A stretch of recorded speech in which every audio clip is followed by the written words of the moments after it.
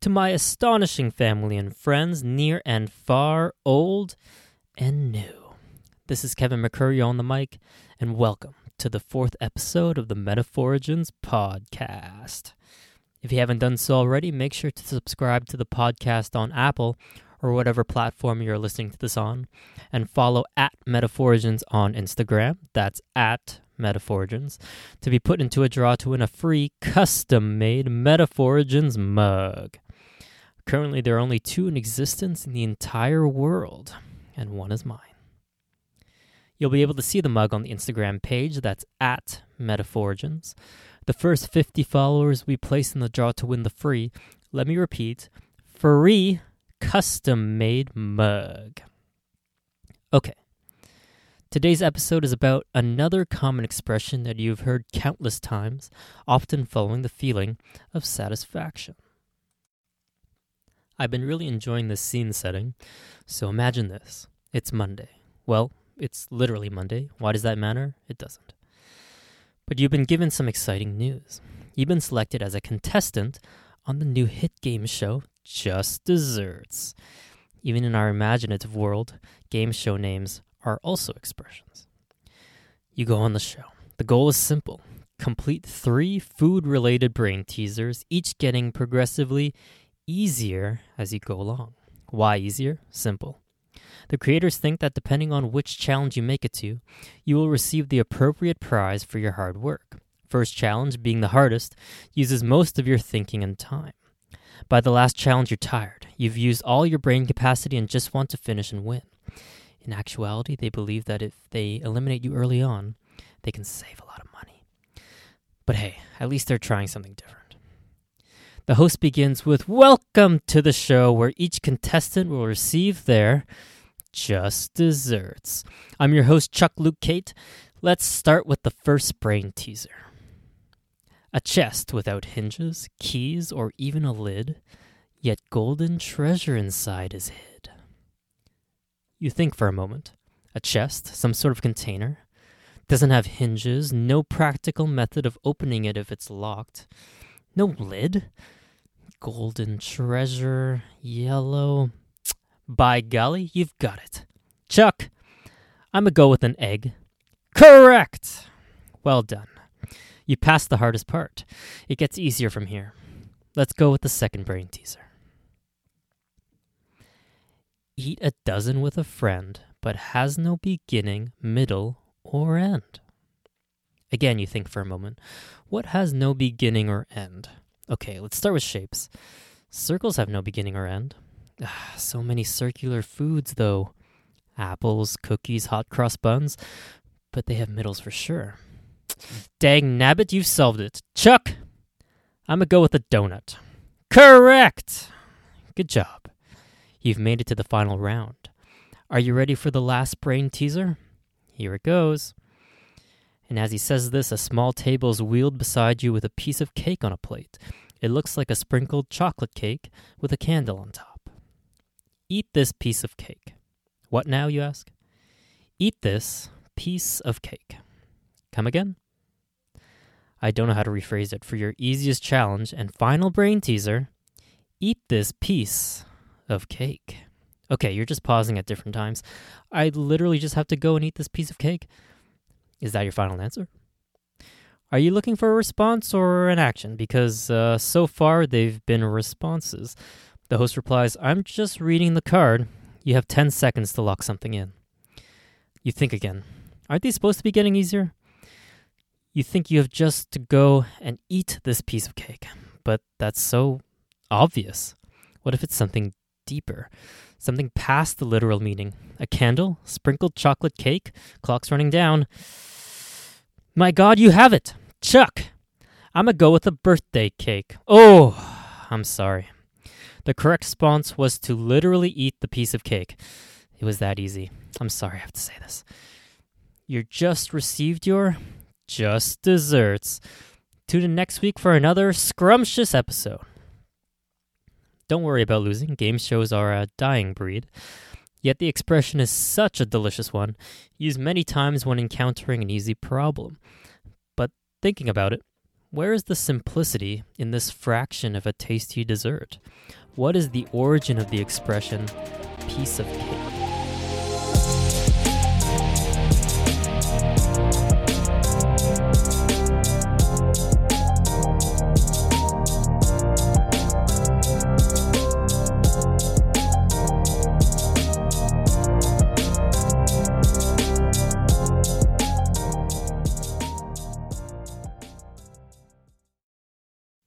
Most of this information was obtained from various articles and forums that have also tried to determine the origin of this expression. All sources will be mentioned in the description. In contrast to other expressions already mentioned in this podcast, piece of cake has a lot of potential origin stories that are all credited with starting its regular use. By researching this expression, there are also many expressions that are tied with cakes and other yummy desserts. Like piece of cake, there are also sayings like easy as pie and that's a cakewalk.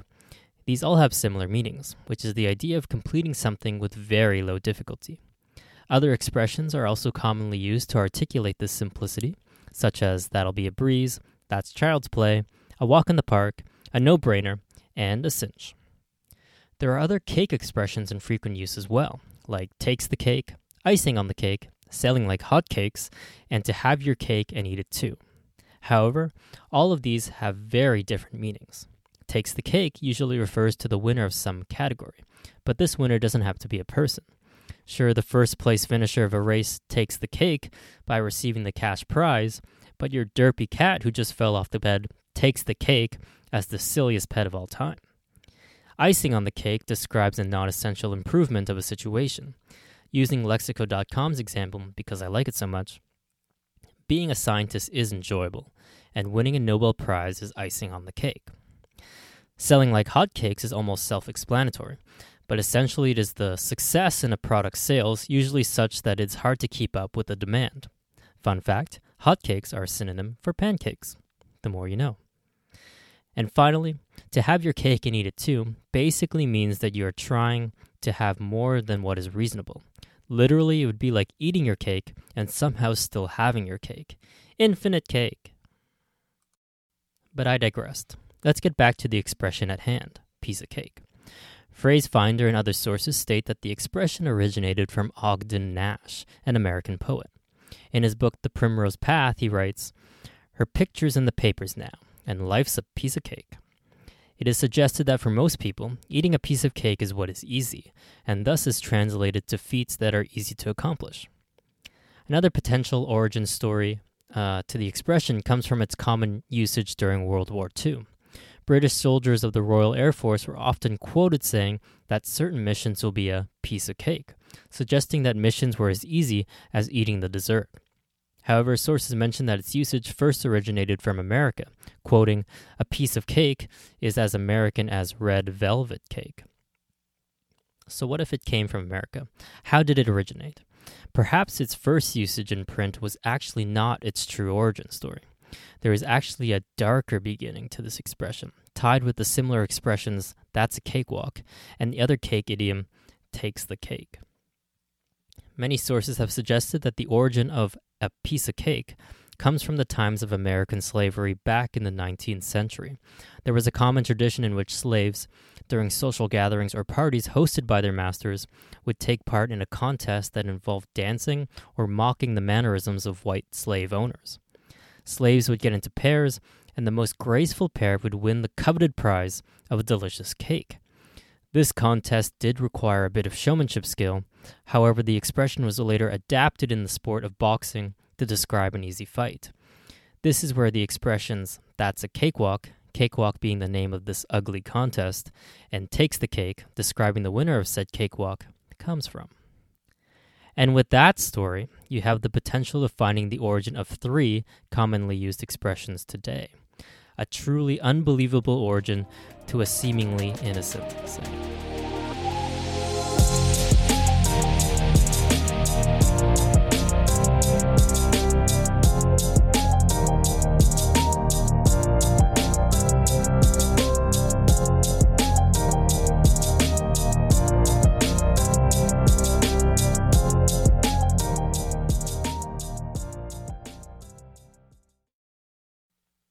as mentioned previously, I think I'll end each podcast with a brief note about something scientific. My next episode will be specifically dedicated to a scientific topic of my interest, but for today, I would like to speak about, you guessed it, COVID-19. Just kidding. Today, I would like to speak about one of the most well-known things the public knows about science, though many do not know much about it other than its name and its prestigiousness.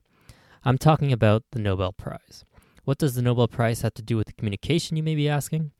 Actually, it has a lot to do with communication. Communication of the winner to disseminate the novel information which led them to be noticed by the Nobel Prize Committee, communication via recognition of the ones in charge of selecting a recipient, and of course, communication to the public as to why their contributions permit them to receive this highly sought-for accolade. This topic caught my attention after reading an article written by Dr. Arturo Casadevall and Dr. Ferik Sifang in the Federation of American Societies for Experimental Biology, or FASEB journal, titled, "Is the Nobel Prize Good for Science?" All links to the article and relevant sources will be in the description. The Nobel Prize is the most recognized award in science.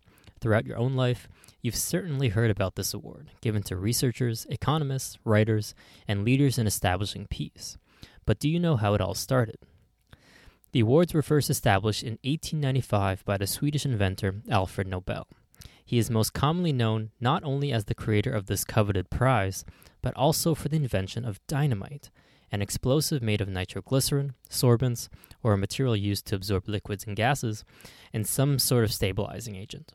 Back then, it was a powerful alternative to black powder, but unfortunately its conception led to the death of many people via accidental explosions, including one of his 8 siblings, as well as via usage by the military.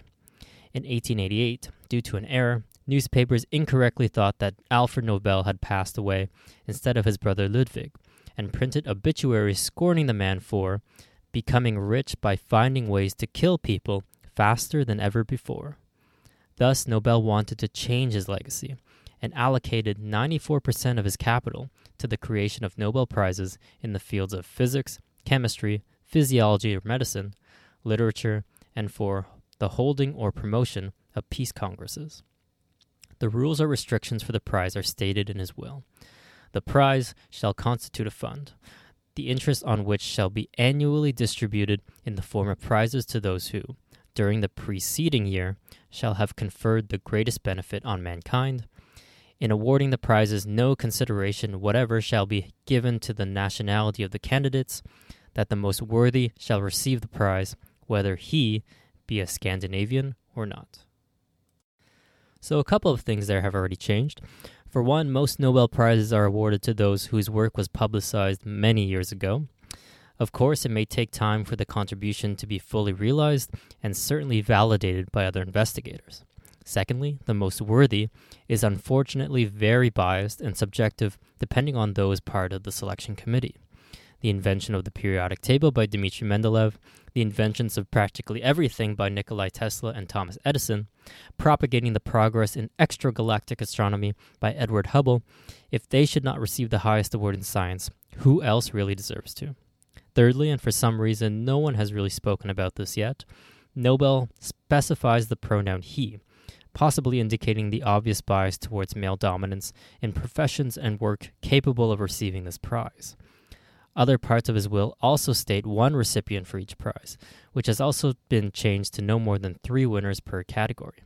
Still, which authors have stated many times throughout the article, this is the biggest problem with the prize, as it regards science as a series of contributions by brilliant individuals rather than by the interactive, interdependent scientific community that exists in reality.